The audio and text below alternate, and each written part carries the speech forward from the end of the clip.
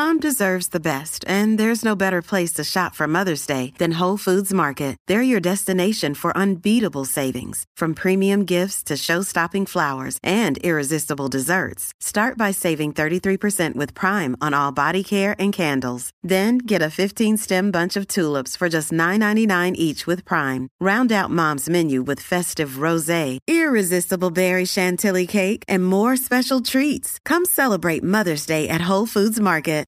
Hello and welcome to Conversations with the Voice of Reason. I'm your host, Benjamin Boyce, and today's conversant is Eliza Mondegreen, who is a grad student who is studying the psychosocial impacts of transgender identification, or otherwise known as gender ideology. Last week, she went to the WPATH conference, that is the World Professional Association for Transgender Health, which I've covered recently with Stella O'Malley, who in that previous conversation speaks to what it means to issue standards of care in a strictly medical sense and how WPATH's standards of care are not up to standard. However, these Standards of Care version 8 were released, and the ethics chapter was omitted, and included was a chapter or section on eunuchs.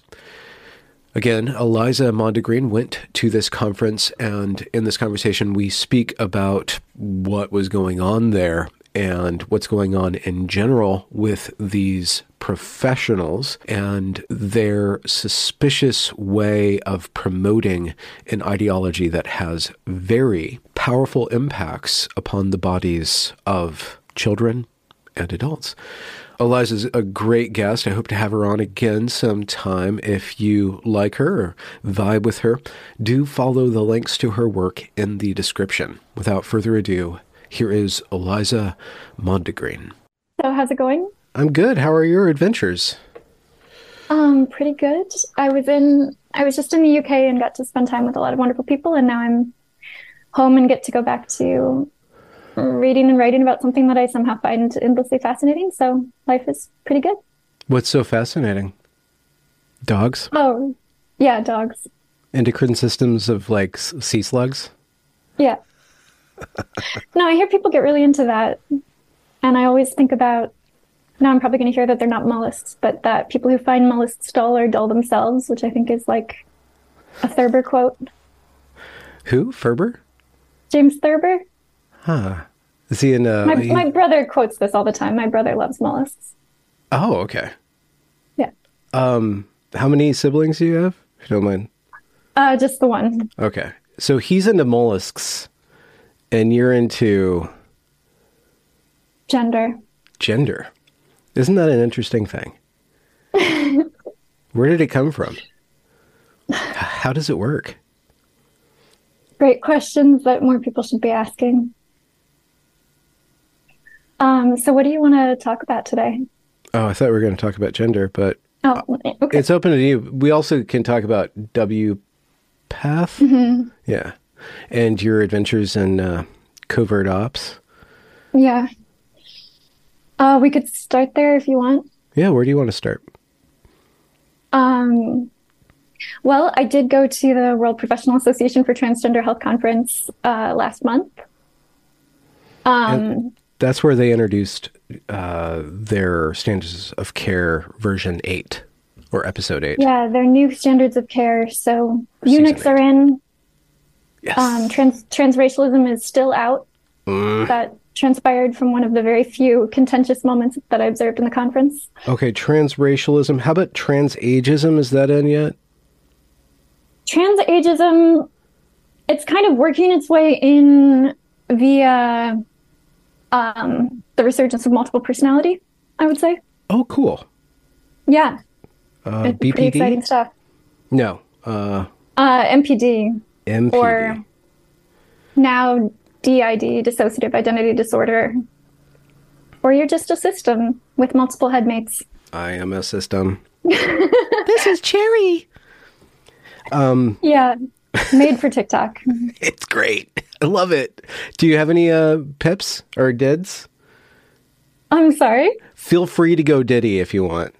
And by ditty, I mean go dissociative identity disorder. If you have extra voices, love Muppets. If you ever want to slip into another voice or talk like a Josian. Okay. I think I'm going to be pretty disappointing on that front. Well, we'll see. We'll try to... You have a brother, though. He's probably got you to do a little bit of silliness. He's been the one who took the impersonation route, and I took what he described, leading people down the garden path route. Oh. So. Okay. I'm going to come back to that. Okay. Because you're going to lead us down a garden of earthly delights. Okay, so Unixen, no transracialism, no transageism. How about transdisabilitism, where people pretend to be disabled or get their limbs cut off? Because that's a thing. Yeah. So a lot of that came up in the Unix conversation, where it was...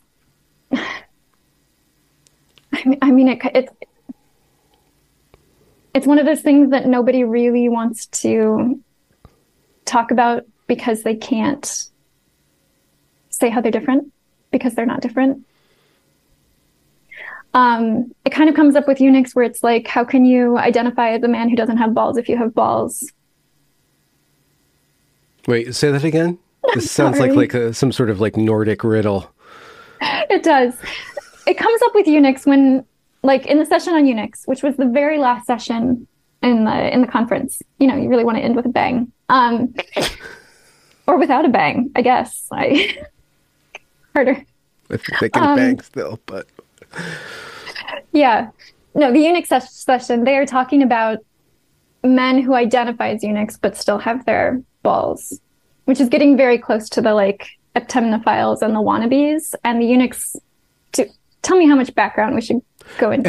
Eptemnophile. Eptemnophile. I'm a reader, so there's going to be a lot of those mispronunciations. No, I love it. I just want to know what it means. Eptemnophile, it is someone who identifies as being an amputee of some kind, and often, may fantasize about it, may pursue it, may do it themselves, may try to find a professional to do it for them, some professionals do. And then there's also this kind of like, there are always these interesting, they're like groupies or wannabes. So there are wannabe amputees who wouldn't actually go through with it, but they participate in the online communities. There are wannabe Unix. This language was found to be very offensive by many people who attended the WPATH conference. The word wannabe, like a faker. Yeah, like you want to be that a it woman, was judging but you're not actually a woman. Yeah, that it was judging somebody's identity. The disputes over language in the Unix session were just fascinating. And I think what happened, my read on it is, you have these crazy guys who get up in a conference room and they're talking about eunuch as one of the oldest gender identities, and they're applying it to, slaves and castrati, like the singers from, the Middle Ages and the Renaissance. And they are talking, they're presenting all of this incredibly disturbing information about the websites where these men meet and things like, people men who identify as eunuchs were very likely to have been threatened with castration, often by a parent when they were kids. So they make these observations that are really uncomfortable, where it's like, okay, is this an identity or is something going on? Because this seems like an unusual trauma that someone might have in their background. My sense is that people felt very uncomfortable with the session on Unix, and the only way that they could express that discomfort kind of within the belief system, without challenging all of the other basically equally bonkers things that have taken over the last 3 days, is to couch that discomfort in the language that was used. And so all of the critiques that people made were about language. It was like, don't call them wannabes. That's judging somebody's identity. And, Unix will use a pretty blunt language of like castration. And there was this woman who stood up and was like, castration is what we do to animals. Like there's a word for this. And it's like a gender affirming orchidectomy, Wait, hold on. Is there a affirming word for castration? There are, I would say, better euphemisms. It's really difficult to do a positive spin on a negative act. I wonder how they got through that without it totally dissolving in the brain on contact. Yeah. I mean, the whole conference was like that, though. You have to be able to, like, they made so much of this, like, simultaneous translation technology that they had for, like, English, the language of the conference, into all of these other languages, mainly French, because it was in Montreal. But the real simultaneous translation was just all of these euphemisms and all of this jargon that people use that just hides from them what they're doing. So, like Marcy Bowers, who was Jazz Jennings, one of his surgeons, and who is the president of WPATH right now, did this session that was like about gender affirming vaginoplasty on like females with early puberty suppression or something like that. And you have to translate that into English to know what that means, which is like, if you blocked a little boy's development before he went through puberty and he's a really stunted penis and you want to turn it into a fake vagina, that's hard. Like, that's what the session was about. Oh, okay. Because I was going to say, what happens about the puberty blocked female that then wants a vagina later on? You'd have to perform some sort of vagino extendo. Yeah. Vagino extendo.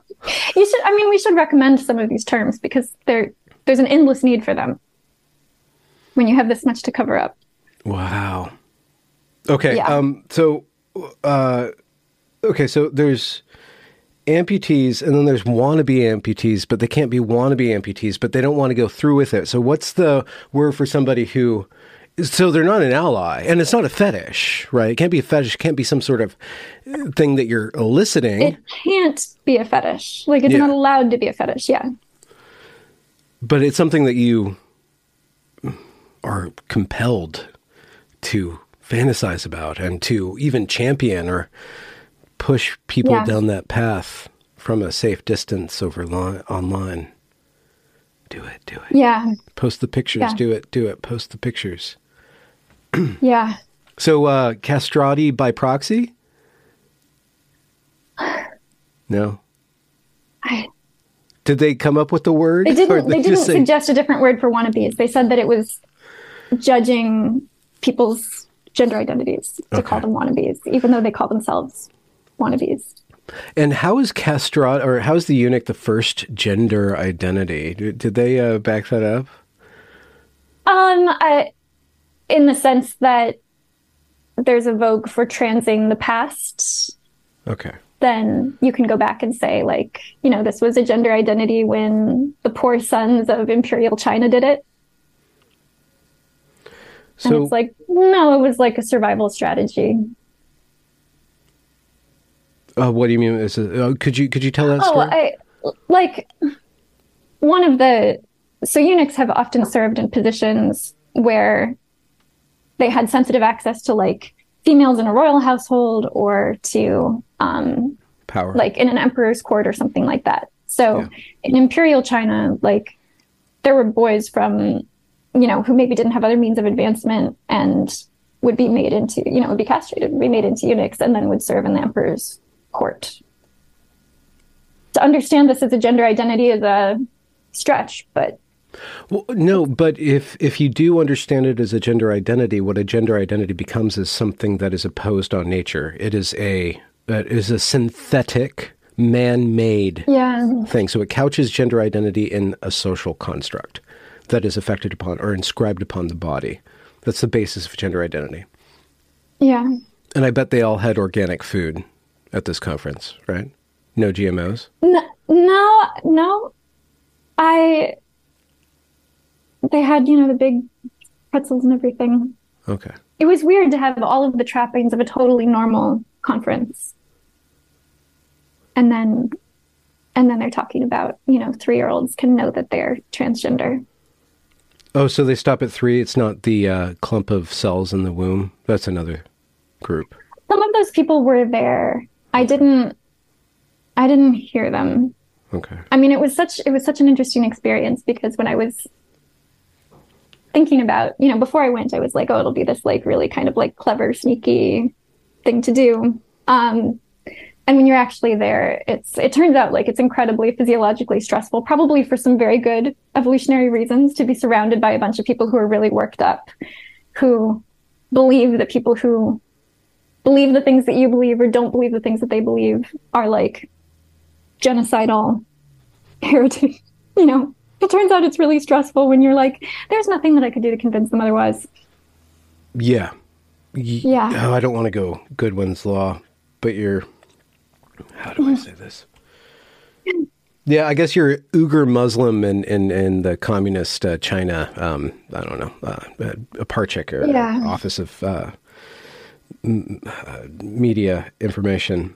So let's concentrate on just the story, the physical story, your biological or biographical story. So what caused you to want to go to the W path? What was the thinking process, and then the process of getting ready for it? What'd you pack? You don't have to get into that too much, but I just want like the tactile story details. Yeah, I mean, is the biographical story like how I got interested in gender identity and then how I end up there, or is it? Yeah. Okay. Let's just talk about you, and then we can get into the weird stuff again. Okay. Lead us through the garden. Yeah. So I think the first time that gender identity caught my eye was probably around 2013. I was volunteering with an abortion rights organization in Wisconsin. And I remember we were getting tied up in all of these disputes about like inclusive language. So the 2013 version of that. And we were having these meetings, and right down the street, it was like, okay, right down the street, Republicans are like passing these restrictions and they know who they're targeting. So we have to be able to say who they're targeting. And I said this in a meeting, and said, like, you know, this really doesn't, like, it's really not about anybody's identity. And if we make it about identity, we're really missing the point. And that went over about as well as you would probably expect. And I ultimately, I couldn't put up with it. And I really wasn't welcome anymore. And that had been my first glimpse of this, where it was like, you know, this is a creative new angle, but this is really a pretty old taboo on talking about women's bodies. Okay. On how we talk about human reproduction. And I had also, like, my undergraduate and basically just like my obsession when I was a teenager through, you know, the present, was like totalitarian regimes and how they use language. And so I was interested to notice this sense of constriction that I felt around language and what you were supposed to say and what that meant for what you were supposed to think. Yeah. And that was the first thing that got me interested. Let's compare and contrast. You brought up an interesting point. So your words. Hey, it's Ryan Reynolds, and I'm here with Keith, co-star of my upcoming film, If, only in theaters May 17th. Do you want to tell people the big news? All right, I'll do it. Sign up now and you'll get unlimited for $15 a month and 6 months of Paramount Plus Essential Plan on us. MintMobile.com/switch. Upfront payment of $45 equivalent to $15 per month. Unlimited over 40 gigabytes per month. Face lower speeds. Videos at 480p. Active Mint customers by 531.24 get 6 months of Paramount Plus Essential Plan. Auto renews after 6 months. Offer ends May 31st, 2024. Separate Paramount Plus registration required. Terms and conditions apply if rated PG.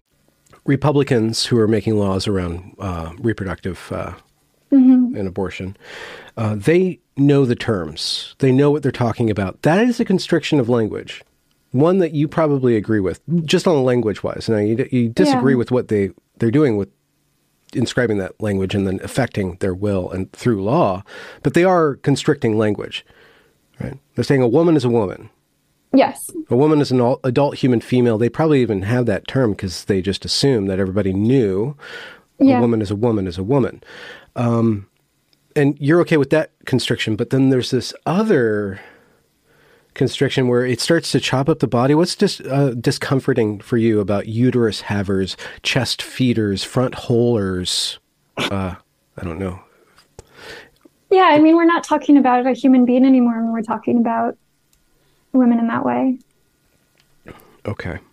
I really have never seen how we could talk about women have a right or have a need to make decisions about their whole life. And if you talk about a uterus haver, like a uterus doesn't have dreams and doesn't have goals and doesn't have relationships. So it just seemed like another way that like the humanity of women gets lost in the abortion debate. Conservatives often want to talk about, the fetus, the baby, the however they want to talk about it. I think that those of us on the left should talk more about that too. I don't think that it's as comfortable an issue as we want to make it. And then on the left, we have people who want to talk about, the uterus, the cervix, the abortion, the pregnant person. And it's like, if you are female, you live your entire life in the shadow of your reproductive potentiality. It's not just when you're pregnant. It's not just when you want to get an abortion. The language needs to be able to talk about that. And I think when we talk about women, we can see someone who is continuous across the lifespan, that is a whole person, that is her body and also more than her body. And when we talk about a uterus haver, we're not talking about that anymore. That's beautifully put. Lives in the shadow of her reproductive capability. What was your potentiality? Yeah, you're good with words. Your whole life is is under that. Mm-hmm. I'm going to bring up something from a devil's advocate, and I don't mean to put it too pointedly as my own position, but just for the sake of argument, if the right gets to talk about women and babies, and the left says, we just want to talk about women, but we don't want to talk about babies, we want to talk about cells. We want to talk about a clump of cells.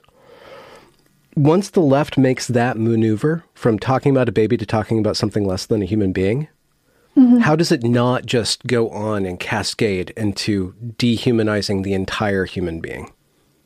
How do you make one move away from humanizing and not have that, the whole structure of language just kinda... I don't know the answer to that. And, I've been really uncomfortable with,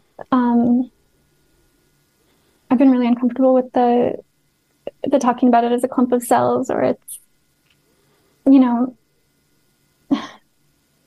had an abortion 6 years ago. And I think that I would say that the kinds of pro-choice messages and pro-choice spaces that I had been in before I got pregnant were not, did not speak to me when I was trying to decide what to do, because it did not feel like a clump of cells. And you have friends in your life who are like, wow, if you have feelings about this that are complicated, you probably shouldn't have an abortion. There was this expectation that if you had any feelings about it, that if you were just going to have an abortion, you shouldn't have a feeling about it because it was a nothing. And it wasn't nothing. Do you know what I mean? And treating it as if it is something, or as if it is nothing when it is something. Again, that's a cascade of denial that is going to grow over your life if you aren't able to process the feelings in tandem with the decision. And the language that obscures those feelings doesn't serve you in the end, dehumanizes you in the end. Yeah. That was that was definitely an experience of just pretty total alienation from the way that people on the left talk about abortion. Yeah. That's I think being very careful and attentive and compassionate around the issue of abortion is the way to depoliticize and rehumanize the entire complex issue. And we're not in that place. And there can be pro-choice, which is another play on words, or pro-life, which is another play on words. There can be compromises and discussions around that. But if the language game is being played there, it will go everywhere. We are watching. I really do think that the trouble that women are in now with gender, that crept in through the abortion thing, through trying to linguistically play around with woman's I'm sorry to say this, most powerful role in society is to refresh society, right? So, yeah, I think that it's very difficult to contain that, and I think that we haven't figured out how to think about our humanity and how to think about our sex, about being male and female in a context where being male and female, where having heterosexual sex doesn't equal reproduction in a lot of cases. We haven't gotten to a place where we can understand that kind of technological intervention that we made on our society. With birth control, you're saying? Yeah, with birth control. With surrogacy now? With surrogacy. And all of these really sensitive subjects about what it means to be human and what it means to be in relationships with other people. And are surrounded by language games that prevent us from looking at what it actually is. So I can look at, I made a decision to have an abortion, and I made that decision for a lot of reasons. And I don't have to pretend that that wasn't a really serious decision. And it's better for me if I don't pretend that. Yeah. You made a very powerful post, but it was kind of in your circle, so I don't want to bring it up. But that's okay. It was a very beautiful post, but it was kind of shared very small on Twitter, so I don't want to bring it up. So it's obvious that you're compassionate, and that decision is not something that you take lightly up to this day. It's a part of your life. Yeah, it's still a part of my life. It's this alternative timeline that's just always running, right? And it's something that I can feel like it was the right decision. It's possible that if I never had kids, that I might look at it really differently than I do right now, when it's that isn't foreclosed. But yeah, it's the kind of thing that you just have to live with it and not minimize it, But so, yeah, that was the first place that gender came up, was around abortion advocacy. But at that time, it was so marginal in the culture as a whole. I was in far enough left spaces that it came up, but I could also avoid it. And so I would say that there were a couple of years where I was something's going on there that's unusual, and that it would be worth paying attention to. And nobody was forcing me to pay attention to it. And then I had, close friends who transitioned, and I think that it's not, that's not my story, so I don't want to go into great detail, but it's not possible.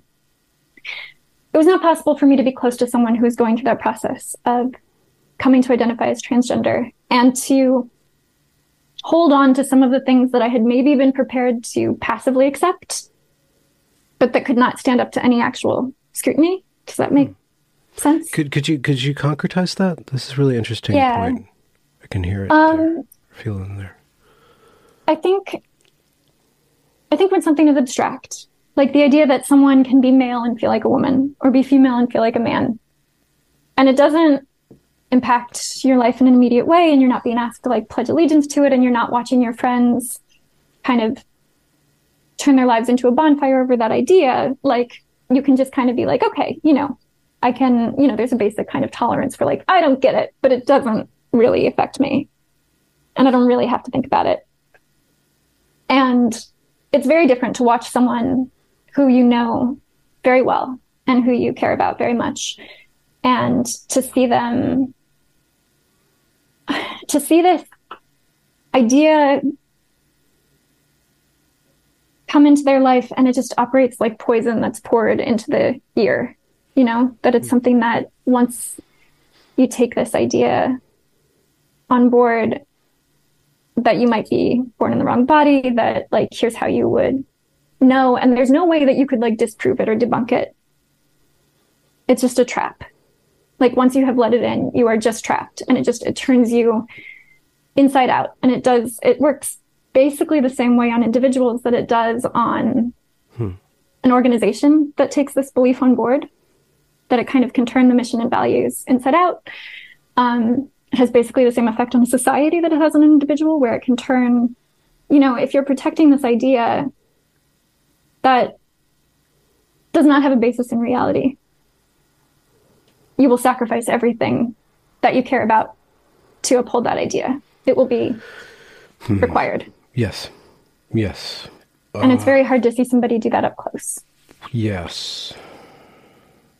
I've been seeing that with just the idea, which is easier to see now because it hasn't gained total dominance of the trans kid.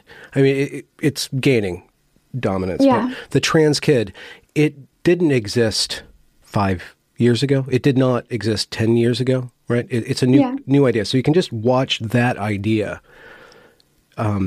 change people and then change children's bodies. Yeah. Right? And then and there's no limiting principle to the trans kid. You don't know what a trans kid is because a kid is not an adult. A kid's not even developed yet, right? Yeah. But you create this idea, and it's just, it's the idea, like at the conference, and you just see the idea of the trans kid that operates as this ultimate exception to everything that we know about childhood development, about adult puberty, and how terrible it is for just about everybody, certainly everybody I've ever talked to, and about identity formation and all of these things. And it's like, if you label a kid a trans kid, all of that stuff goes out the window. And it's most obvious with kids. Like, I think that it also works with adults, where it's like, if you label somebody, if you say your problem is that you're transgender, nothing else matters, really. And the conference was the full, like, kind of, not thinking of the word. It's like the full realization of that idea that if you're trans, nothing else matters. Because there were sessions where, respectable people in suits and ties would say things like, well, if you're not, ideally you wouldn't be actively psychotic, but you can be psychotic and still know that you're trans. Or a kid can be autistic and they know that they're trans and it has nothing to do with it. Or you could be traumatized sexually and know that you're trans and it doesn't matter. Like, if people can be really trans, there is no comorbidity, there is no life history, there is no context that matters. And that is why, that's one of the reasons why the eunuch discourse is so important, or because that's the limit. Because they're like, well, okay, well, if this is so, what isn't this way? Okay, well, eunuchs, race and age. Well, no. But eunuchs are okay. Yeah. We can destroy the male reproductive system because of an identity, because we have a historical precedent of it. Even the China thing is so telling, right? Because what amount of power is given to the trans woman or the girl in Dylan Mulvaney's case? He started out mocking girls, and now he's he's worth over $1 million. He's invited he's like to the president. Ultimate girl. And it was a total troll. It began as a total troll. That's my theory too. It's like, if you look at day one, it's a total parody. It's a total parody. But like, it's indistinguishable from the entire thing. So he has to roll with it. I'm wondering if he's going to go all the way. Yeah, I do think it was a parody, and now I'm like, okay, is it still a parody, or has he become like that, that healthy food blogger who's now like 500 pounds and eats, Big Macs for clicks? Oh yeah, I saw that. Yeah. Yeah. You pay? No, I saw the story, but Chris Chan would be another one, but Chris Chan's a little bit different. I think Dylan Mulvaney's a really smart person. I think he's pretty damn smart, but I think he's pretty damn captured. Either that or he's playing a game, but I don't see how you can paint yourself into that particular corner. I don't see how you could ever get out of it. Just turn off the internet, walk away. Right. Yes. You would have to go be a hermit. Your brain needs support, and new Ollie Brainy Chews are a delightful way to take care of your cognitive health. Made with scientifically backed ingredients like Thai ginger, L-theanine, and caffeine, Brainy Chews support healthy brain function and help you find your focus, stay chill, or get energized. Be kind to your mind and get these nootropic chews at ollie.com. That's OLLY.com. These statements have not been evaluated by the Food and Drug Administration. This product is not intended to diagnose, treat, cure, or prevent any disease. There's no other way out. But just to clarify my point, in, I don't know, medieval China, males would choose to be castrated in order to gain power because there's no other way up for them. And I think that maps onto the... Like even their families would choose, like that it was a family survival strategy, and like, you pick a son who's going to get his like cut a priest. off for the family. Yeah, like a priest. Yeah. Yeah, and so you get some prestige from that. You get a trade-off. Yeah. And the same thing with the trans kid. You get a lot of prestige. That's why this, I think the Munchausen by proxy thing it might be active in some of these mothers who are transing their kids, but there's also a lot of other just evolutionary survival things going on. And then also, I think even you could probably apply this, and I don't mean any disrespect to anyone, you could probably apply this to homophobia and how transition is a way out of homophobia. I think that homophobia is kind of baked into the sexual dimorphism of human beings. We want to not have gay children just for pure reason of genetic. I mean, just so that the family line continues. Yeah. Yeah, just from that basic biological point. But the trans thing allows you to trick yourself into, oh, well, it's actually a girl. It's not a boy who will never reproduce. It's a girl who will never reproduce. Yeah, I mean, it operates on so many levels because it lets conservative parents who may have, buried or not so buried homophobia, like they go on the ACLU, they go on these the floors of these legislatures, and they talk about how they had this battle to accept that their child was transgender. And it's like, you had to struggle to accept that your child was gay, and then you found another way to say that there's something wrong with them. Like, that's what happened. It's not progressive. And there's that's another discussion, but it's progress in a certain direction. That's for sure. Right. I should stop using that. That's a word I need to learn how to use more carefully. We could have a conversation about that, but we're kind of getting into other...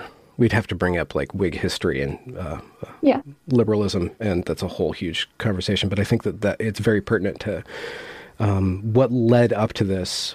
Just a constant rebellion, always looking for revolution, always looking for more rights, always looking for the next battle. And you see that operative in the WPATH, the World Association of Transgender Health,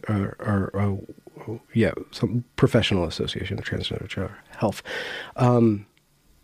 But that eunuch topic, right? That's where the cutting edge is, and that's where people get to start to voice their dissent, and then also you can watch that dissent erode because there's no limiting principle. And if you accept this, you have to accept everything. You have to.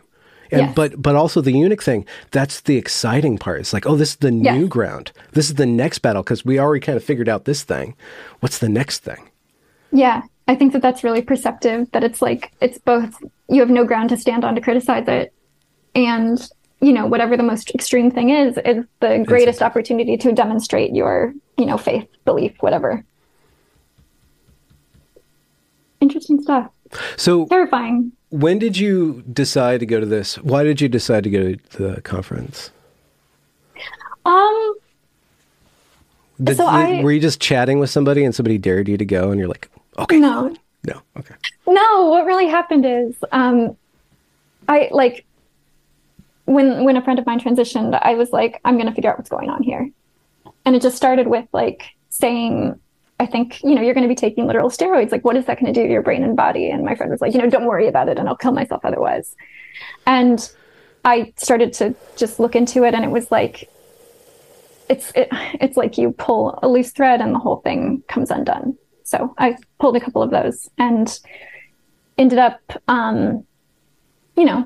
losing some friends, quitting my job in the California nonprofit sector, going to grad school to research gender identity, and then going to this conference. Wait, you went to grad school specifically for this? Yeah, I'm in grad school for this. Okay. Is there a way to not dox you at all, but Yeah. to talk a little bit about the program? Yeah, Or sure. at least the angle that your advisors are taking on that? And is there wiggle room for criticism or skepticism, I guess? Or do you have to fake it? I don't have to fake it, and I've never been good at that. So what I would say is my advisors are people who, like, one of them was quite interested in this topic. That's how I ended up where I am. And the other was, just an old school liberal who saw people saying, you can't research this, you don't have the right identity, or you can't research this, this is a problem. And she was, and her response to that was to say, like, this is what we do. Like, we research things. And it is enough for somebody to say, like, we research things, to have some cover, to have your own research program. So, like, I just have a really small project that right now is just a thesis project about online trans communities. And from what angle? Sociological, psychological? What's your domain? So, like, psychiatry, sociology. Okay. Yeah. Sociopsychiatry? Yeah. It's a huge experiment. Yeah. Yeah, like trying to understand psychiatric diagnosis in a social context. Okay, diagnosis. Can we back up and get a little technical, just so we understand the tools of analysis and their limits and their strengths? So Sure. Are you taking a diagnostic model? Like, what are your basic terms of how you evaluate what you're looking at? So what I'm looking at is, my research question basically is, what are the kind of attitudes and knowledge and beliefs about gender that young people, especially girls, run into in online transgender communities? And then what are their like intentions and expectations around transition and detransition? Okay. And that really is like a discourse, kind of a discourse analysis where like you pick some key terms and like how are they used? What do they mean? How do they function within this community? So for me, one of the concepts that was always the most interesting was this concept of internalized transphobia. I really wanted to see how that worked in these communities. We could talk about that or not. No, yeah, I was just wondering, what's externalized transphobia to begin with? Is that a thing? If you deny somebody their pronouns, you're externalizing your transphobia? I guess so. I mean, if they have cis for trans, why don't we have external for internal, right? I mean, like, it's a dialectic, right? You have to define something by its opposite, right? Yeah. I haven't heard that term. Okay. So internalized transphobia is only applied to people who identify as trans and resist it. Not only. I mean, it's one of those terms that has, like so many things with trans and the internet, you bring your own meaning and it makes it that much more powerful. But internalized transphobia in trans communities online operates as a kind of a way to manage questions and doubts. So if you are struggling to accept that everything that you ever believed about yourself and everything that you can like physically see and experience about your body was wrong and needs to be changed, like if you have some doubts about that or some reservations about that, you can manage that by labeling it as internalized transphobia, and then you have a responsibility to put it down because it hurts you and because it hurts other trans people. Mm-hmm. It's functionally, I don't know what the term is. Do you have foxtails where you live or where you grew up? You know what they are though? They're these weeds, but the seeds are in these arrows, and they have a bunch of barbs that go in one direction. And so the barbs only go in one direction, so it can't reverse. So it kind of just So internalized transphobia would be a barb that would only go in one direction for this ideology, right? It's a packaging for the I guess the memeplex that causes it to not be able to be easily withdrawn. Yes.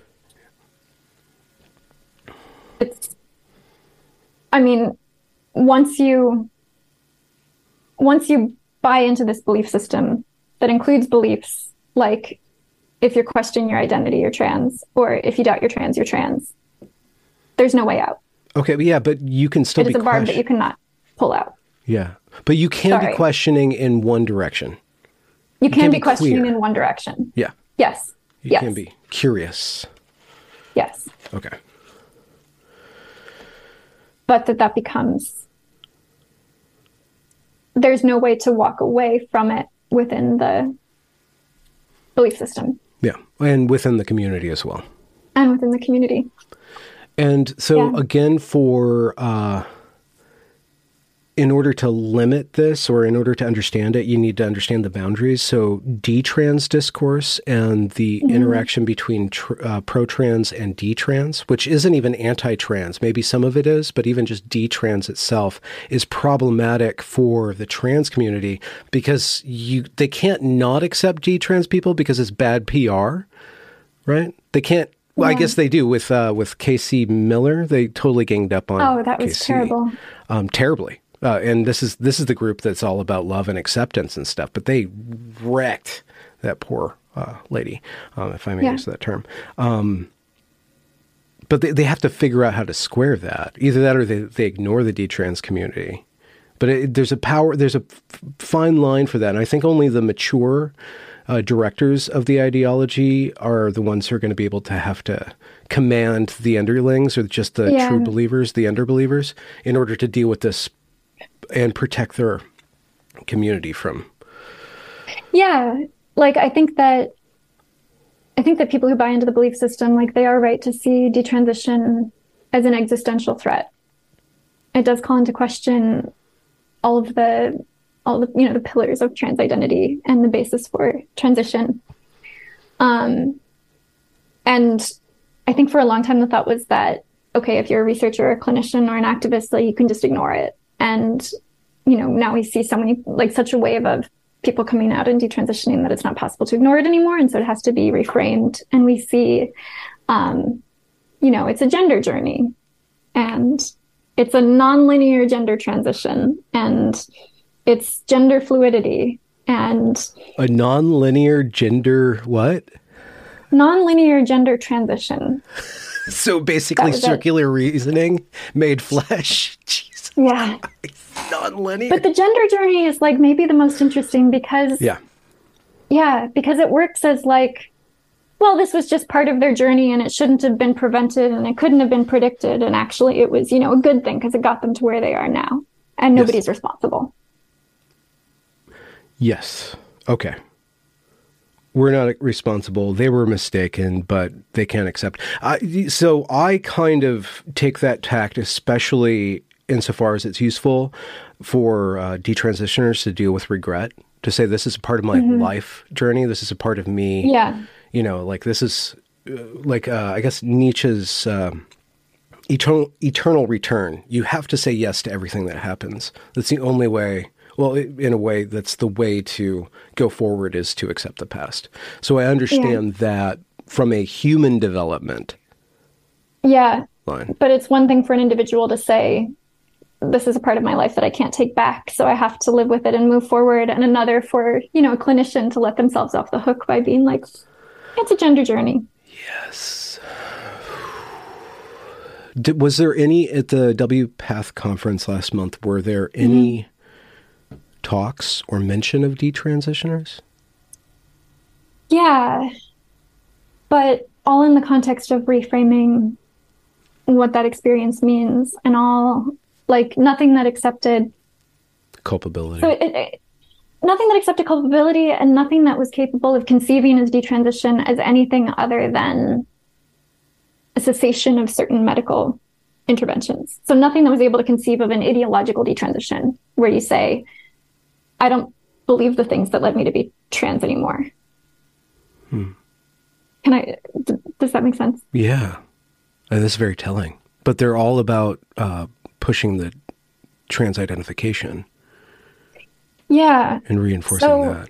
I mean, they talked about those studies of people who currently identify as transgender and, like that 2% of them or something had detransitioned at some point and that it was because of external factors. So they love to talk about external factors. Oh, what are those externalized transphobic factors? Yeah. They love to talk about, the medical system wasn't supportive enough. So the solution is to be more affirming, or the society wasn't supportive enough. So the solution is to be more affirming. If affirmation is the answer, then they can talk about it.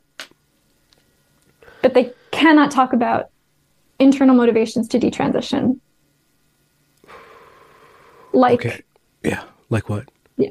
Well, I mean, from my research on these communities, probably the number one big one is that people who detransition are there just came a point where I was it just wasn't enough. It wasn't enough to pretend to be this thing and to know that you would never be it. And that was not a way that I wanted to live my life. The clinicians and researchers at WPATH who really buy into this stuff, they cannot deal with a person who says it wasn't enough. They can't deal with a person who says this is a belief system that, created dysphoria, or that was this explanation for, that I needed explanation for these different forms of suffering, and trans identity fit until it didn't. Mm-hmm. Or actively exacerbated other issues. Or the concept that negative rumination can create or exacerbate dysphoria. These are concepts that they can't deal with, but these are all over in both online detransition communities will talk about it. Interestingly, online trans communities will talk about this a lot. There will be all of these posts that are did anybody notice that after you realized you were trans, your dysphoria got way worse? Or and every step that they would take toward transition, there will be posts that are did you notice that after you had top surgery that your dysphoria got way worse in this other way? And everybody says oh yeah, it's totally once you accept that you're trans, everything is more painful. Or I didn't used to care when people referred to me as a woman, and now I can't even bear it. Oh wow. Could you just define negative rumination? It sounds negative what it sounds like, but yeah, it would be it's self-talk or returning to a subject in your head and just kind of obsessing over it. But something that brings you pain or discomfort or dissociation something that brings you or something. Okay. Pain or discomfort, yeah. Okay. So I'm searching for a term. Maybe you can help me with this, but is it a null hypothesis? In order to think through a theory or a hypothesis, you need to leave room for the opposite to be true as well. I don't know if that's a technical term or if I'm just making that up, but no, I think it is. It seems like that's good practice just for clear thinking, that maybe what I'm thinking, the opposite is true, or it's not true. Maybe this is not true. Maybe this is not true. And from what you can tell from the WPATH conference and maybe even the broader community is that they don't allow that. And so they have created a bunch of tools to eradicate doubt, maybe, or the falsification. There's no falsification, I guess. There's no falsification possible. Possible. Yeah. Okay. But when you get to transracialism, transageism, and transamputeeism, then they go... There's discomfort, but nobody wants to say why. Okay. Do you ever want to say why? They're not different. Yeah, I mean, it's really hard. When I went to the conference, I was I'm just not going to participate in any way because I don't want to influence it. I just want to observe it. But it's very hard to not. Especially when your disposition is to just, stir the shit a little bit. You? I thought you were a garden pather. I think they're related. Yeah. So what was it like when you made the decision to go, and how was the flight there? Just backing up, getting a little... Oh, it was in my city where I lived. Oh, So okay. So you just Yeah. walked, or a bus or something like that. So I just walked. Yeah, what happened is it was in my city and it was like, oh, this is pretty expensive, even for a student. And I wrote to an editor, and I was like, thinking that of course this person would say no. And I was like, if you cover my admission, I'll write about it for you. And about half a minute later, they wrote back and were like, sure. So that was how I ended up paying for it. on assignment. Yeah. Okay. Many of us have those stubborn pounds that seem impossible to lose, no matter how good we eat or how hard we work out. My solution is PlushCare. PlushCare is a leading telehealth provider with doctors who are there for you day and night to partner with you in your weight loss journey. They can prescribe FDA-approved weight loss medications like Wegovy and Zepbound for those who qualify. Plus, they accept most insurance plans. To get started, visit plushcare.com/weightloss. That's plushcare.com/weightloss. Journalists are not allowed.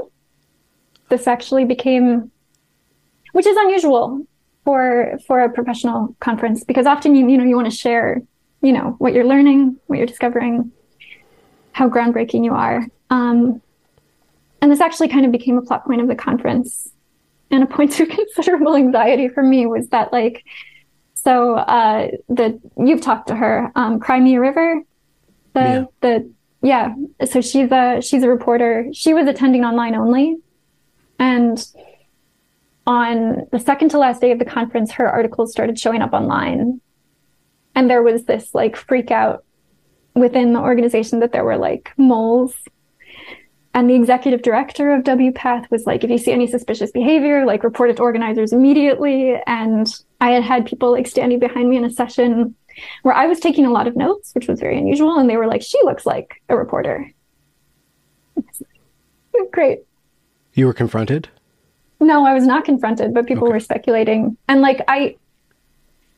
there's kind of a 35 and under, 35 and over.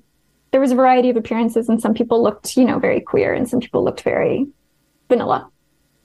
But for 35 and under, everybody looked queer except for me. So I kind of stood out. And people were not taking notes. Oh. Which was also weird. Oh. Did you try to, paint some stubble on your face so you could pass as a trans man? Yeah, I had been encouraged by various people either to come up with a really great backstory or to queer it up a little bit. And I just couldn't. I just couldn't do it.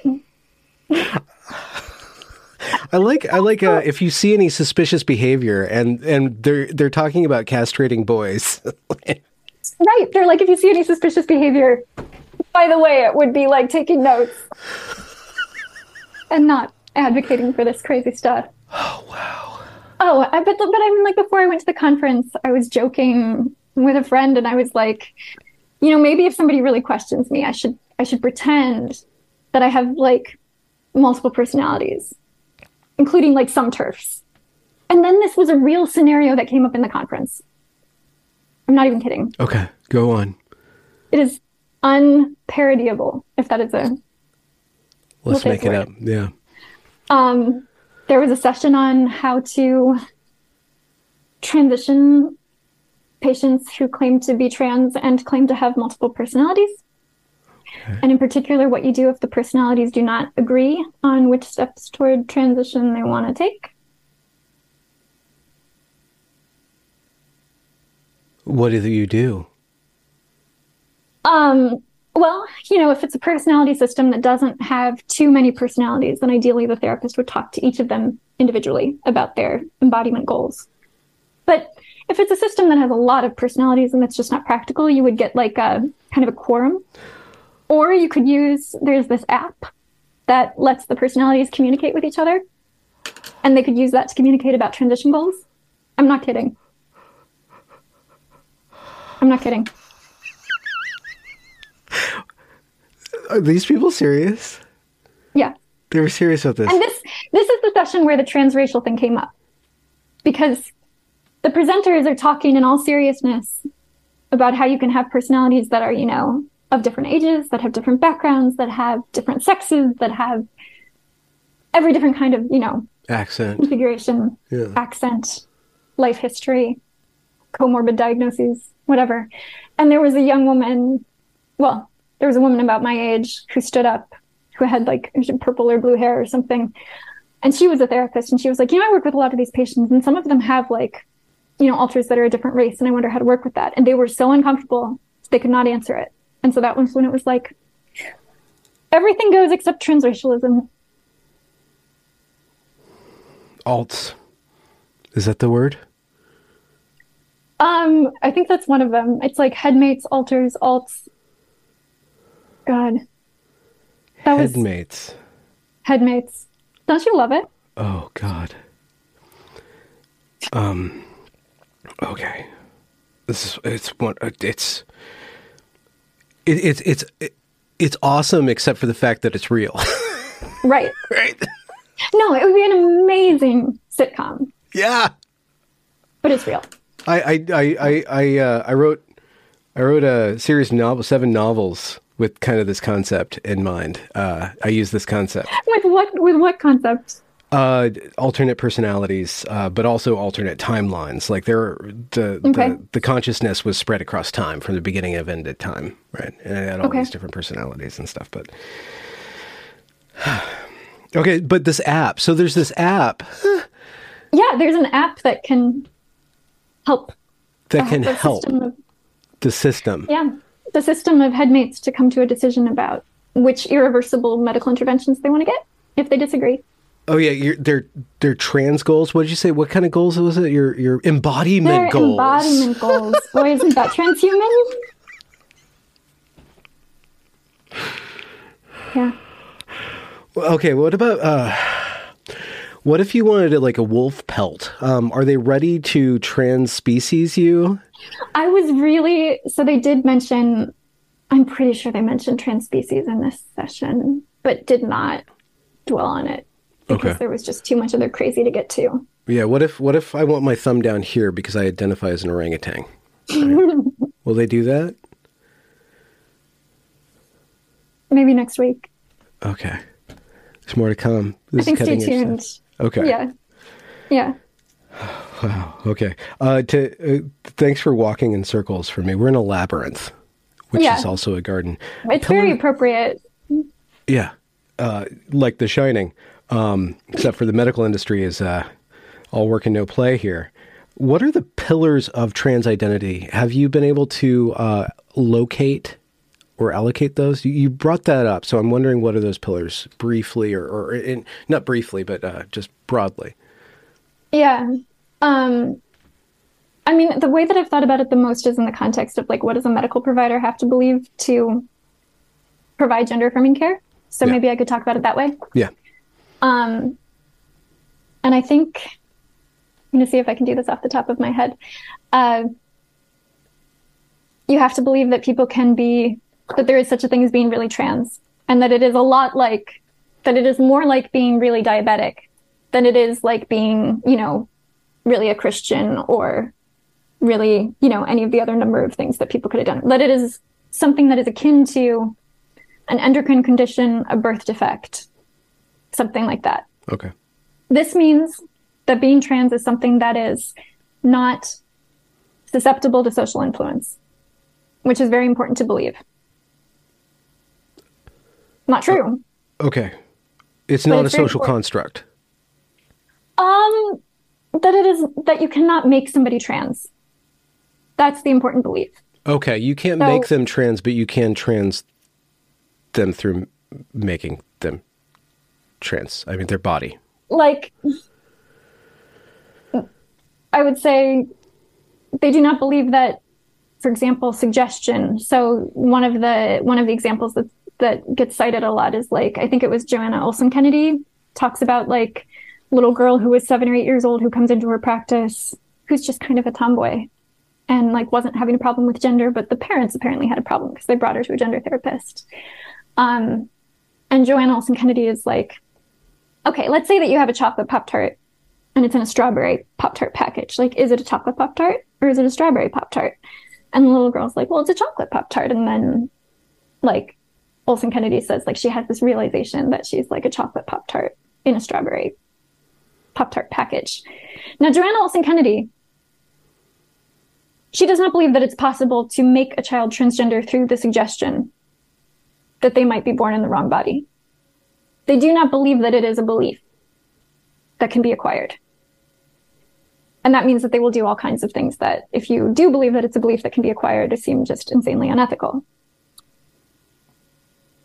Like suggesting to a kid who was comfortable being a tomboy that maybe she's in the wrong body. Like, this is a suggestion that has consequences for her entire life. And, you know, will she be a lifelong medical patient? Will she, you know, how will society have to accommodate her? Will she be comfortable in her body? Will she kind of require everybody in her life to play along with this fiction? It's a very consequential suggestion. And you or I would be horrified to be in that room and see that suggested and taken up by an impressionable kid. But Joanna Olsen Kennedy thinks that she just helped the child to realize something that she already knew. Yeah. And didn't have words for. So there are no impressionable kids. There's only trans kids, or not trans kids. Kids are not impressionable. Or kids are not like, it's that exceptionalism again, where it's like, when it comes to trans, kids are not impressionable. Even if we all know that kids are impressionable. By definition? Yes, they are sponges. By every conceivable metric of what it is to be a child, they are impressionable. Yes. Okay. Except for... But not when it comes to trans. Okay. Okay.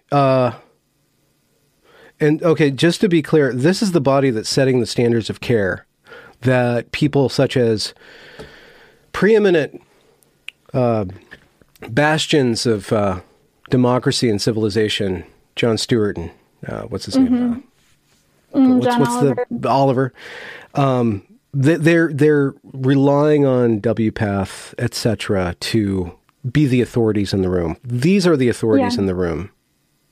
Yeah. These are the authorities in the room. Yeah. I haven't gotten all the way through the conversation. I was listening to it earlier today, but you and Stella were talking about WPATH and kind of how it came into existence.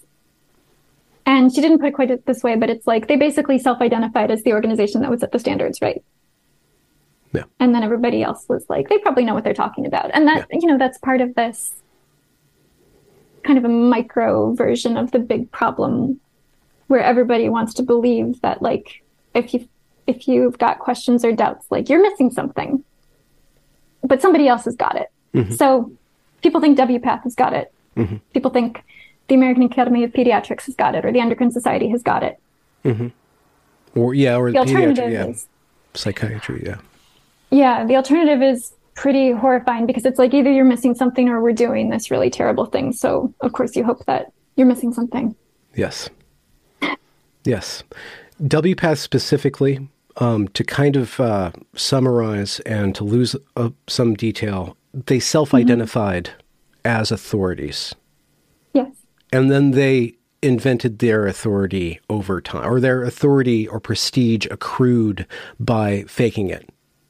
And then they made it. But when you go back to it, their standards of care, according to Stella Malley, are not up to par with any other standards of care as that word is used in actual medicine or in other kinds of actual medicine. It's not actual medicine. Yeah. They do not, it's not like standards of care in actual medicine. I think this was so they're on standards of care 8 now. I think that they actually advertised the standards of care 8 as the first that would be evidence-based. Isn't that great? And at the conference, they were very clear about what they meant by evidence-based.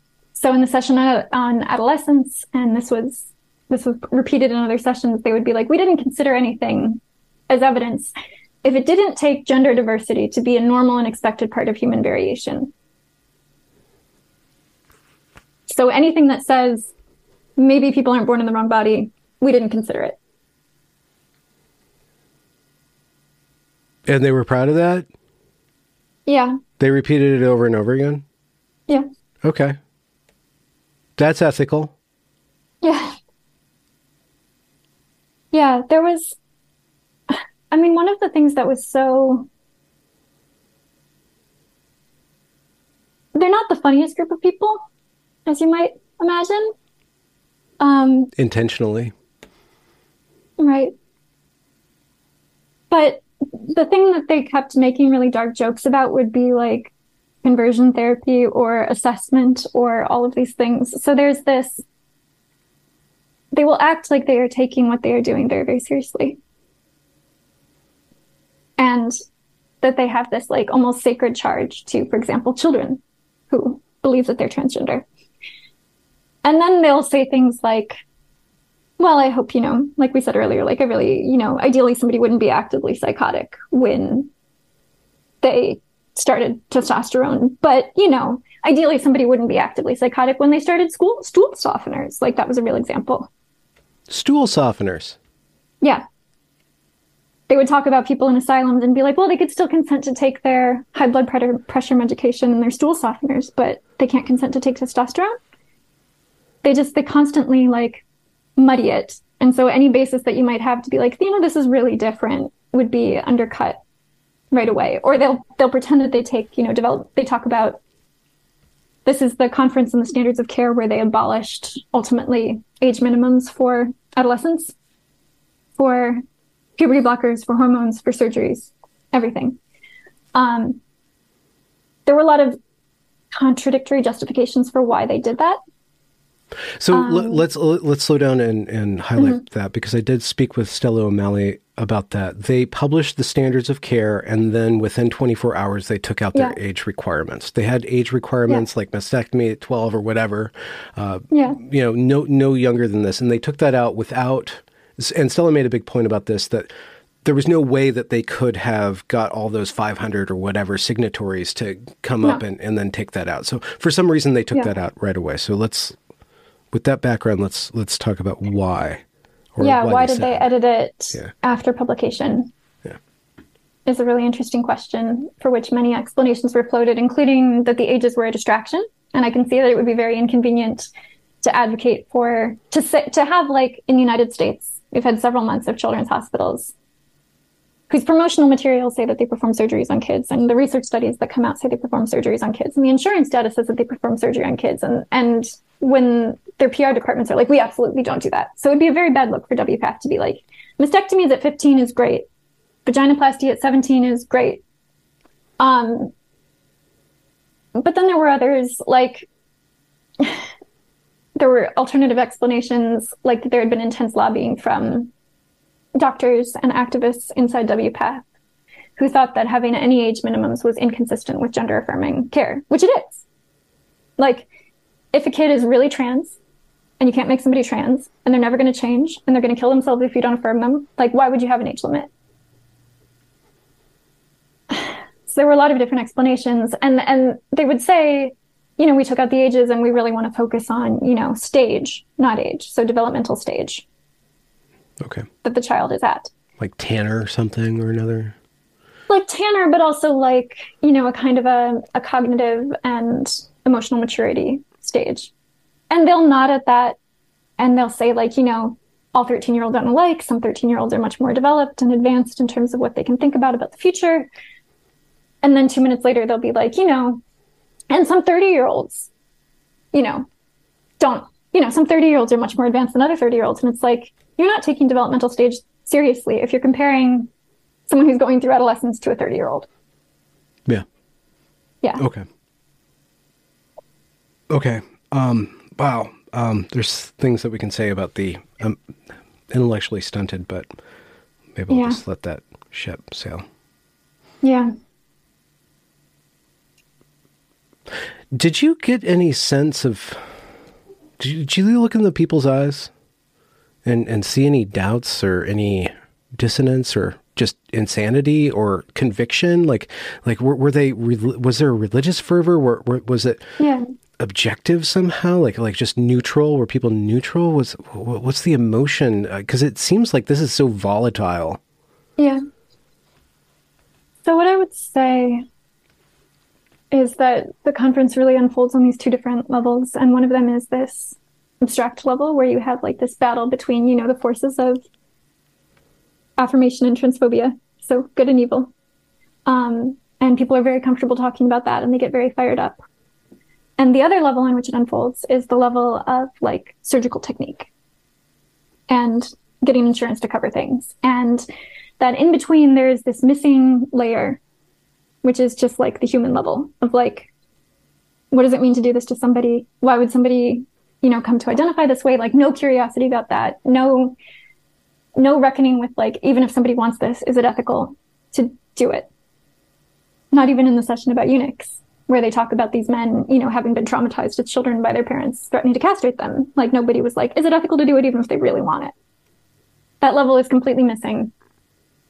And I'm still working on the longer piece about WPATH, but the way that I put it there is to say, it's like there's this dark pit at the center of the conference, which is all of the things that nobody wants to talk about or think about. And nobody looks at it. And nobody references it in any way. But also nobody like falls into it by accident. So they all know where it is, right? The blind spot. And I think, well, like the shadow, right? Yeah, like like the bag that you put everything in, or and one of the things that I think that I saw at WPATH is that you have people who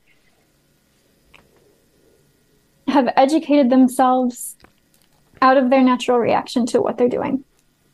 So, like there was a surgeon who said when he was first confronted with a patient who wanted gender nullification surgery, which means cut everything off, that, he was really uncomfortable and he grew past it. Like he educated himself. Oh, no, the doctor. The doctor. Okay, not the patient. His reservations, and now performs a lot of those surgeries and thinks they're really important. So you have a lot of people who, at some point or at some level, have a normal human reaction to like, this is just like body horror type stuff, right? And they think that if you feel horror about it, it means that you didn't, you need to work on yourself. You need to get over your cis privilege, your heteronormativity, your endonormativity, or whatever. Like, they're talking about all of these things that you overcome. Mm. And you know that you're a good person and a good doctor because you look at a teenage girl who wants a hysterectomy and you don't feel horror about it, like you can do it. You're not one of those reactionaries who's like, oh my God, they're sterilizing girls. Like you have this evolved response. Mm. But you still, like the horror is still there. And you have to project it on other people.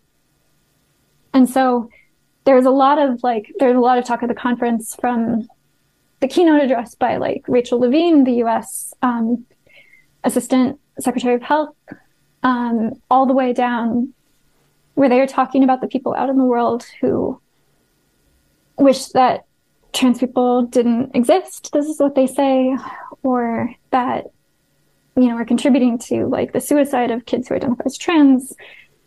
And there's all of this negative feeling being channeled at them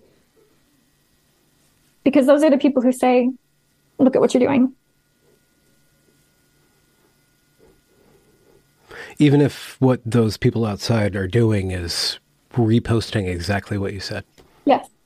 And like the WPATH put out a statement condemning articles that Mia Ashton and that Christina Buttons wrote about the conference and said that it was, it was taken out of context and it was misinformation.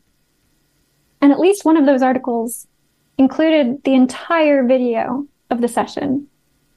So the context that this video was taken out of was not the context of what people actually said. It was the context of everybody agrees with us. And it was put into a context of people who think, what are you doing? And I think when you are doing something, the whole movement is like this. It's not just the doctors that you have. If you have a movement that defines itself as being like sunshine and rainbows and unicorns and self-acceptance and authenticity. And it's actually like a body modification cult that is based on self-rejection and castration and all of these words that they don't want people to use to talk about what they're doing. You are going to have a lot of projection. You're going to have a lot of bad feelings that you don't know what to do with. And you're going to be uniquely ill-equipped to deal with harms that you may cause, abusers that may shelter under your really big umbrella, because you have defined yourself as good. And because you are not what you say you are. And like, ask trans people, that's not easy. The whole movement, it's like the movement has all of the problems that an individual who's desperately trying to buy in has. And all of reality has to bend, and that makes you very ill-equipped to deal with, bad realities, like predators will take advantage, or people experience medical harm and detransition and have to live with it for the rest of their lives. One way of, you were talking about like this shadow, they don't touch, or they can't touch, even intentionally. And then I bet that can partially explain why people start policing language whenever they start to say, don't use this word, don't use that word. It's because the chain reaction of using that word, wannabe, it's inevitable. So don't go there. Yeah, I think so. Wow. And like, even to call it, to call what you do to eunuchs castration. I was in sessions, earlier that day where they're talking about the same surgery, but it's for, a non-binary male patient who doesn't identify as a eunuch, but he identifies, maybe as a nullo. So as someone who's getting this nullification surgery. So if you talk about eunuchs in the language that they use for themselves and talk about castration, what's the difference between that and what you're doing to a non-binary man who wants his balls cut off? There's not a difference. Therefore, even in a world where you're supposed to use, defer to the community and use the language the community uses, like the language that eunuchs use cannot be allowed to like pass. But it was so crazy. Like, I came home, it was like a 3.5-day conference. And I came home on the last day, and there had been the stress about like kind of the witch hunt for journalists. And so my heart had, was kind of racing for like 48 hours about that. And it was just like, when you are in a setting where you cannot show the way that you feel about something, you can't really feel it.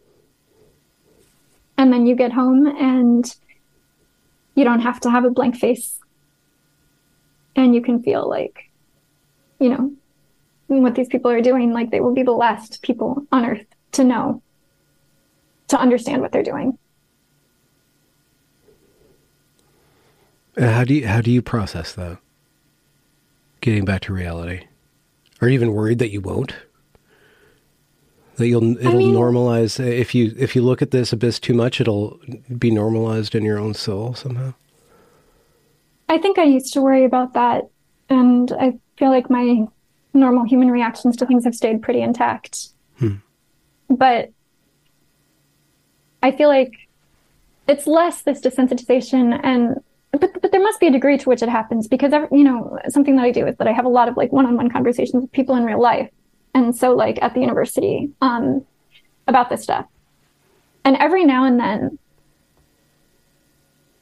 somebody will react with such complete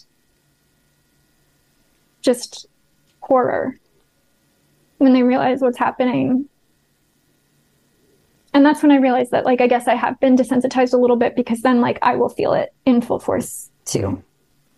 And I realized that even though I think I'm in touch with it, even though I like, there is a certain level where you do have to like contain it to focus on it, Yes. As your life's work. I mean, and for you too. I mean, you talk about this stuff all the time. What do you think that how do you think that you manage it? Because you have a lot of very raw conversations with people. Yeah.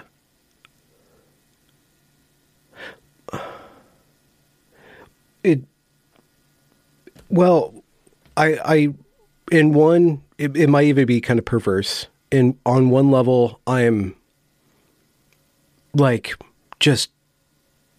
I admire the absolute power of this demonic entity. Like, I admire it. Like, this thing is awesome. Like terrifyingly awesome. Yeah. So I can go like, I'm like, okay, that's pretty cool. Like just if I wanted to destroy society, that's freaking boy, balls I really out. did it. That is just amazing. Like from like, just, you appreciate the villain. And then there's sympathy for the lives that it's, deep sympathy and care for the lives that it's mangling.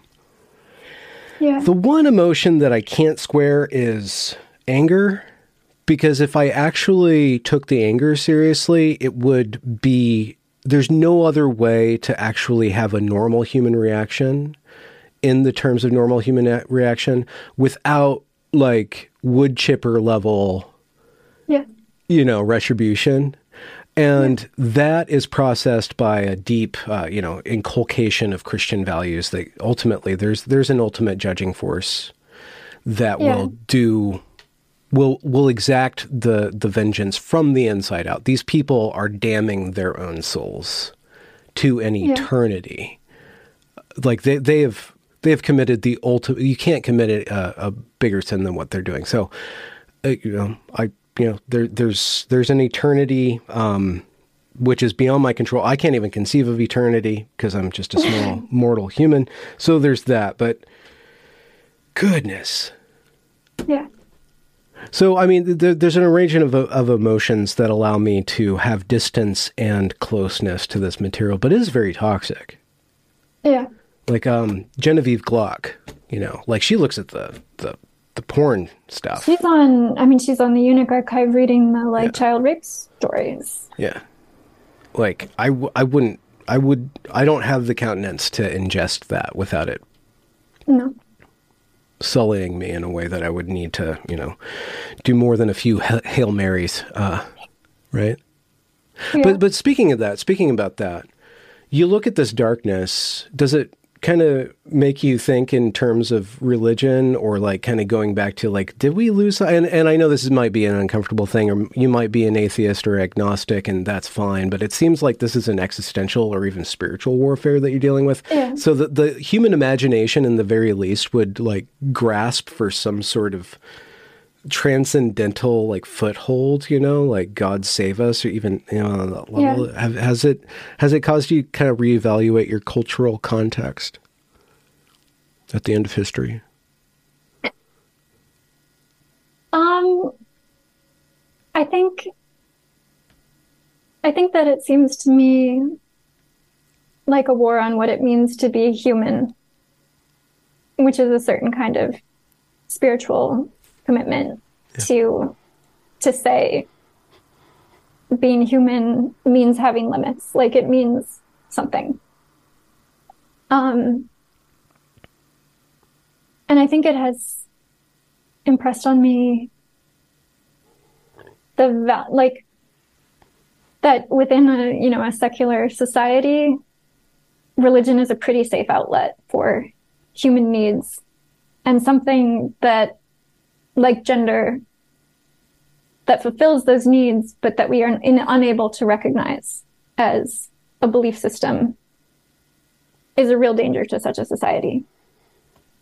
I think it has given me a lot, like something that I've been thinking about a lot lately, and I would be really curious what you think about this too, is there have been all of these kind of disputes within the gender critical camp about how to work across the political spectrum, and like, who does the movement belong to, and who do we talk to, and who do we work with?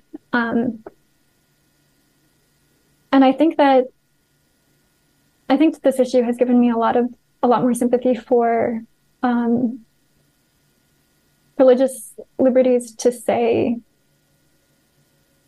no to some things, and to say, you can't make me say something that I don't believe. And I think that it has given me,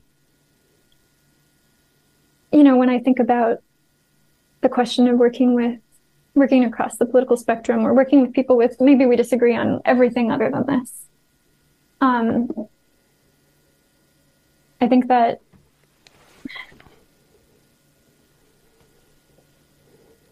this is a pretty easy one to get right. Like, it's not hard to say, like, we shouldn't sterilize kids. And if people, like, if Tucker Carlson gets there, I do not love that he's the major platform for criticism of this in, you know, my home country. But if he gets there, that doesn't say anything about whether it's right or wrong. Like, this is a pretty easy one. Mm-hmm. Like, he's right about this one thing.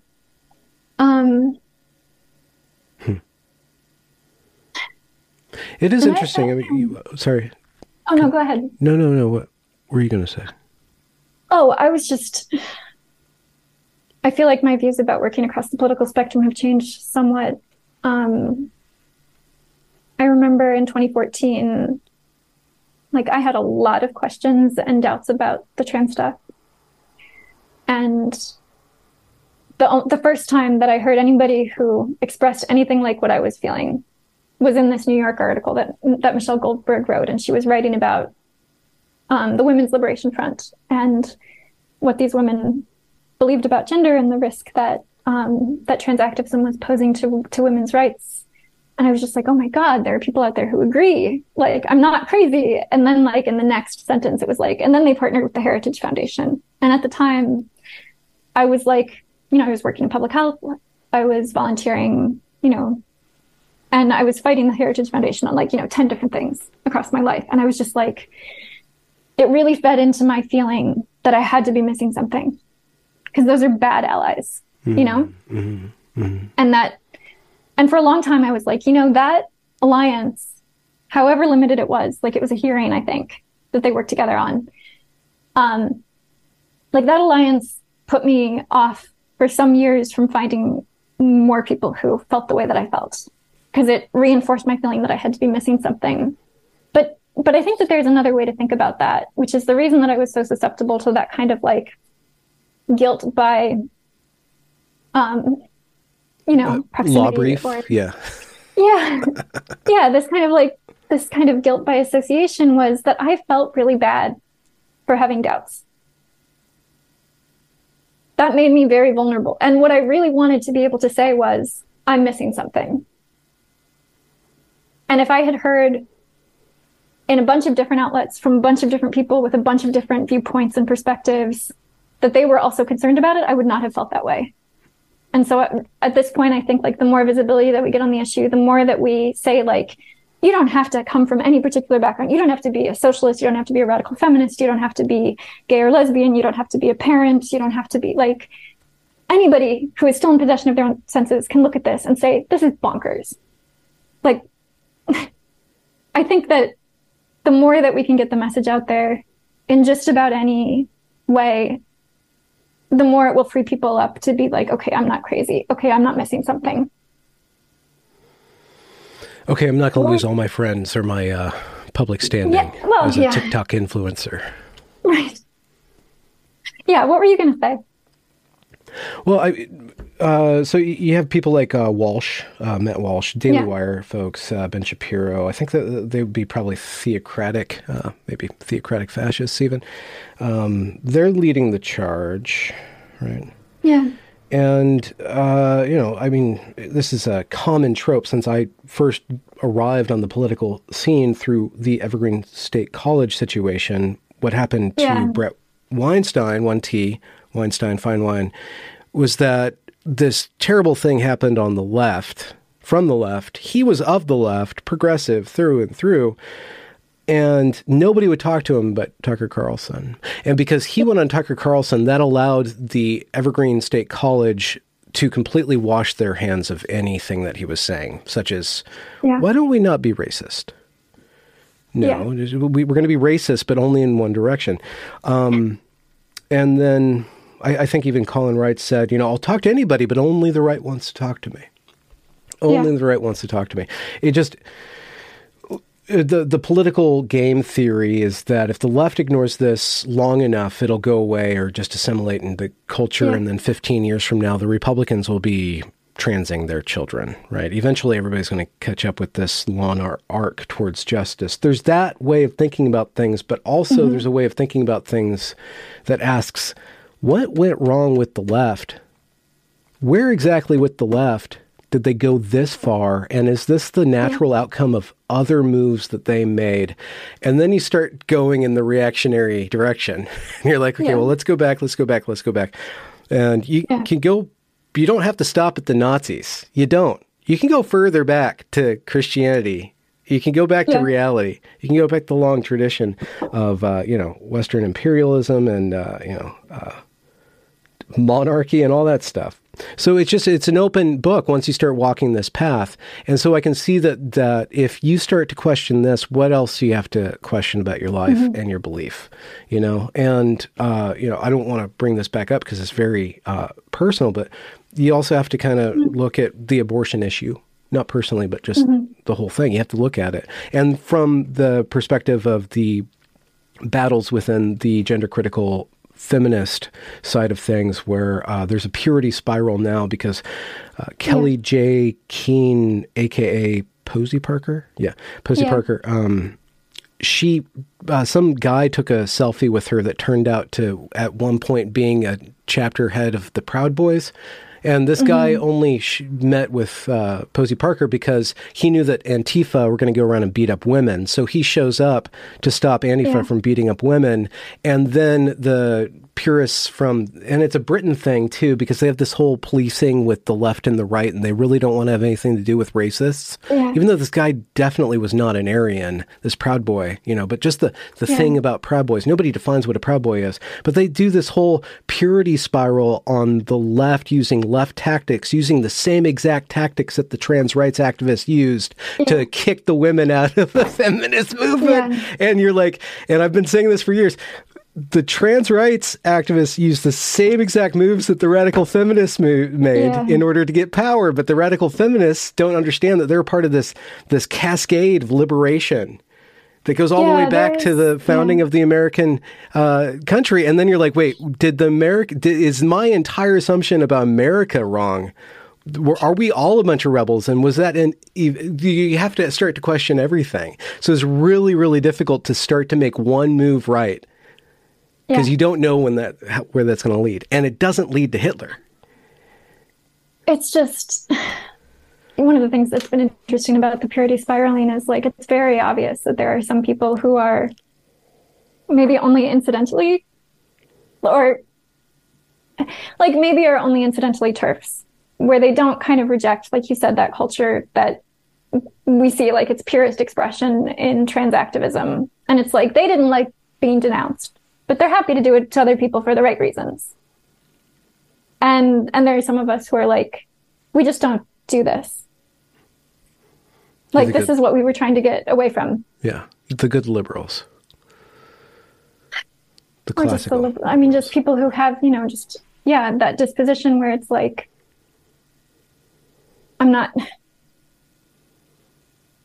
I would be happy to tell anybody, what I believe or what I think about something, and I'm not going to tell other people what to believe or think or say about something. And that applies here too. And I think that there is a political realignment underway, and we don't really know where that's going to end up. Yeah. But the divides that are salient have changed, and it's less, I'm not talking about the far right and the far left here. I'm talking about,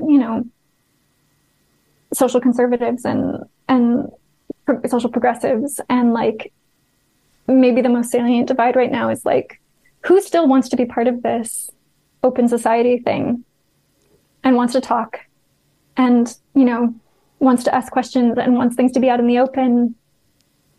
And we can work with those people. And who wants to, either on the far right or on the far left, to go around our democratic institutions the way that, like, the trans lobbyists have done, that they have sought the cover of darkness, that they have sought to implement things without public scrutiny, without accountability, without even a language to talk about what they're doing. And that on the right, we see other anti-democratic playbooks. And that those are the people that we have to work around. I do think that things in the US, like that are trying to limit access to voting or trying to pick voters, or there are plenty of anti-democratic things on the right that seem to be more in that domain, and on the left that and the capture of the judiciary, which can certainly have that function in the United States. And that on the left, it's like this administrative alternative to democracy where there's this like contempt for what ordinary people think if they don't have the right beliefs. And that those are kind of two sides of the same coin. And that there are a lot of us in the middle who, you know, it's hard to get really excited about some of the things about liberalism, and yet it's, you know, the least bloody system that we've come up with, so we better stick with it. Is it though? I mean, if we're always going to have disagreement, then you'd rather it be through argument and structured debate. Yes. That doesn't work according to actual evolutionary principles of power. Whoever gets to define the terms of engagement wins. Yeah. So eventually you're going to have to, I mean, this is what I'm talking about. Once you start questioning everything, you have to question everything. You're like, do you want a woman to be a woman, or a woman to be whoever says a woman is? And if you want a woman to be a woman, you have to enforce that. You have to say no. And you need people that will do, again, it's perfectly illustrated by Posey Parker, Kelly J. Keene. She hired security to protect her from violent activists. That security is hyper masculine. They are shit-kicking, gun-toting. I mean, there was a black guy with huge dreads and a Texas guy with this huge mustache, right? And that triggered the feminists who hate men. They hate men. They hate masculinity. You need masculinity. What do we do with masculine? What do we do with the feminine? Do we go the trad route? Do we go the trad? Do we expect women to act in a certain way and expect men to act in a certain way in order for society to function in a certain way? And do we need to impose social order? Do we need to return to just marriage as a sacred thing? Do we need to return to thinking of sex as something sacred that belongs within the context of a permanent relationship? I mean, what liberties are we willing to give up in order to see the path of pure libertinism halted? Yeah. I'm just bringing up questions because once you start questioning one thing...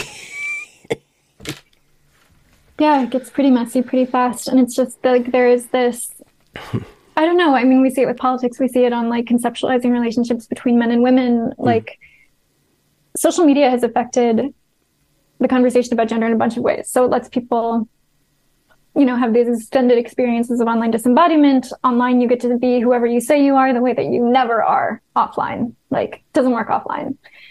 But maybe just as consequential and much broader is like, online, you can mute and block and filter people. And in the real world, in an open society, in a sexually reproducing species, like you cannot, you know, like you can't do that, even though people will really try. Like men and women have to live together. We have to live with people in a society who we will disagree with. And it's not just, you know, I mean, people on the left will talk about it like it's this demographic game and you just wait them out until they die off, and it's like this isn't living together. The funny thing about the demographics is that, and a far right talking point about mass immigration, but the mass immigrants are very, very conservative. You know, if you're repopulating America with Latinos, it's not exactly panning out the way that the Democrats thought that it would. Yeah. And then try telling, And then try telling what? Oh, I mean, and then try telling, you know, I think that we're making a lot of Republicans right now. Like, not just people are immigrating and they're more conservative than certain demographers expected, but like, we are pushing people to the right because within the left, you know, the left is advocating to teach their kids insane things at school that are racist or anti-family or gender crazy or all of the above. Mm-hmm. They're actually, school counselors are actually, and psychologists are actually now being trained to take children away from their parents if the parents don't use the preferred pronouns? Like by using the state to just take them out for a couple days and then put them back in. Yeah. You behave now. Yeah. And it's like, I think one of the kind of dark opportunities that this issue presents is that it, as much as Republicans want to make it a partisan issue, as much as Democrats want to make it a partisan issue, this is actually an issue where in a very polarized country, people have an opportunity to connect on a different basis, where it's not your political identity, but it's like, you're a parent and hell no, you're not doing that to my kid, you know? Mm-hmm. So I guess the optimistic take is that maybe there's a way through this where our politics gets less stupid because we remember that people aren't just Republicans and Democrats and that they have all of these other identities, or they're not just white people and people of color. They're not just men and women. Like we all have a lot of identities that we can be reached and connect with each other. One nation under God. I mean, the Tower of Babel can only get so high before it crumbles, right? Yeah. But it just can't go on like this. Well, I mean, you are a part of defying the progress of entropy, let's just say, societal entropy on this one level. Mm-hmm. Do you expect yourself to be sane by the time you're done with your thesis? Or do you think you're going to walk off into the Canadian wilderness and Inuit yourself into an igloo and forget about everything and spear some baby seals and survive on their pets? I mean, I just don't think that it's... I go back and forth between we're going to contain this and this is too big. So I don't actually know that it'll ever be over. I don't know how you feel about that. I mean...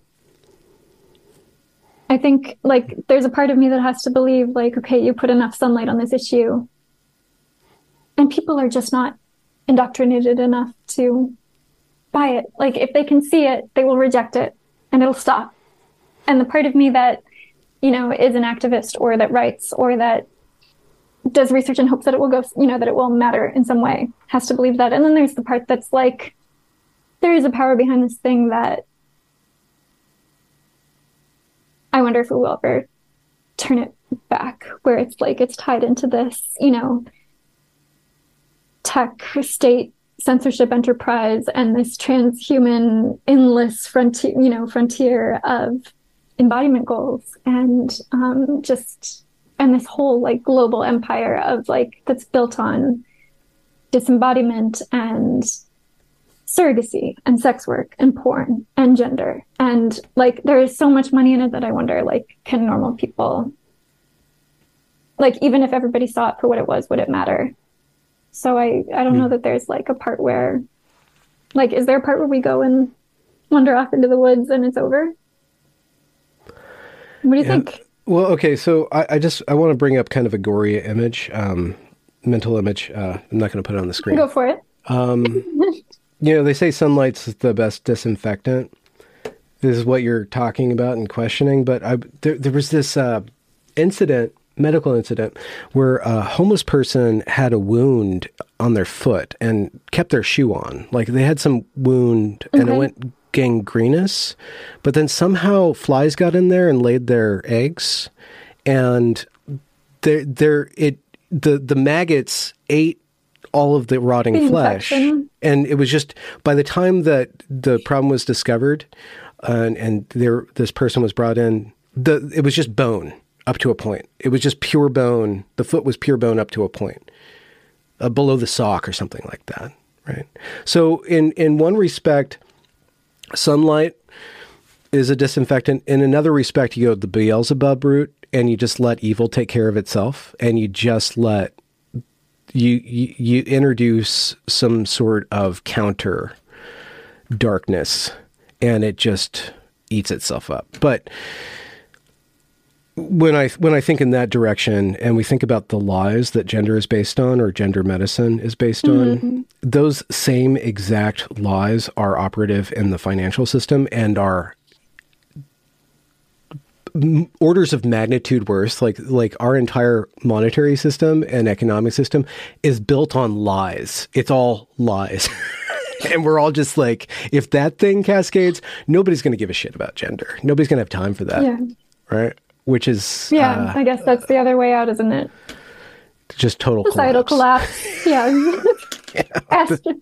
Yeah, I had very mixed feelings about seeing that NASA had like successfully diverted an asteroid or something in a test, and it was like, that's our best. Like, that's our best. So these are the real dark thoughts. Don't destroy the asteroid. Yeah. So who are you writing for? Is this, do you do regular engagements such as we're doing now? I've had a couple, yeah. But yeah, I was actually thinking of just starting, having some conversations, whether it's a podcast or not. Like I write for Substack a couple times a week, and your own, and have started. Yeah, what's it called? I've started writing. Plug it. It's called what? Blocking Entropy. Plug it. Oh, plug it. It's called Gender Hacked. Huh. So kind of, I really liked the metaphor of like, gender is like this malware. And if you click OK and you like let it in, it doesn't really matter why you clicked OK, it will like turn your entire system against itself. So I wanted to write about how kind of individuals and movements and societies get hacked by this like belief system. Mm-hmm. But yeah, I would love to have more conversations because like people write to me a lot, and they have stories about their kids or about their own experiences with gender, or there's this curious vein of young women who will write to me on Twitter where my like messages are open, and they'll write these very like initially very hostile messages where it's like, you probably like don't want me to say it this way, but like I think that you're wrong, and like I'm using this language that you definitely like hate and don't think I should use. And those are always such interesting conversations because basically all you have to do is say like, I don't use that language because it doesn't let me say the things that I need to say. But if it works for you, you should use it. And it never does. And then it's over. So it's a little bit of a deprogramming. I don't know. I have a lot of ideas for things. Like I would really like for there to be something like a gender dysphoria clearinghouse where like, if your family or friend, if somebody comes out, that you could get like a resource packet that's like, here's the best that we know. Here's what's probably going on. I don't know. A lot of ideas and, limited number of assistants to carry out my... Just build an NGO, get some funding, contact the Heritage Organization or whatever they're called. Yeah. Yeah. Oh boy. Wow. I feel like we have a lot to talk about. So maybe we can have you back on, maybe even with Mia, since it sounds like you guys get along. And if you don't get along, that's fine for me because I love we have cat fights in my show. Yeah.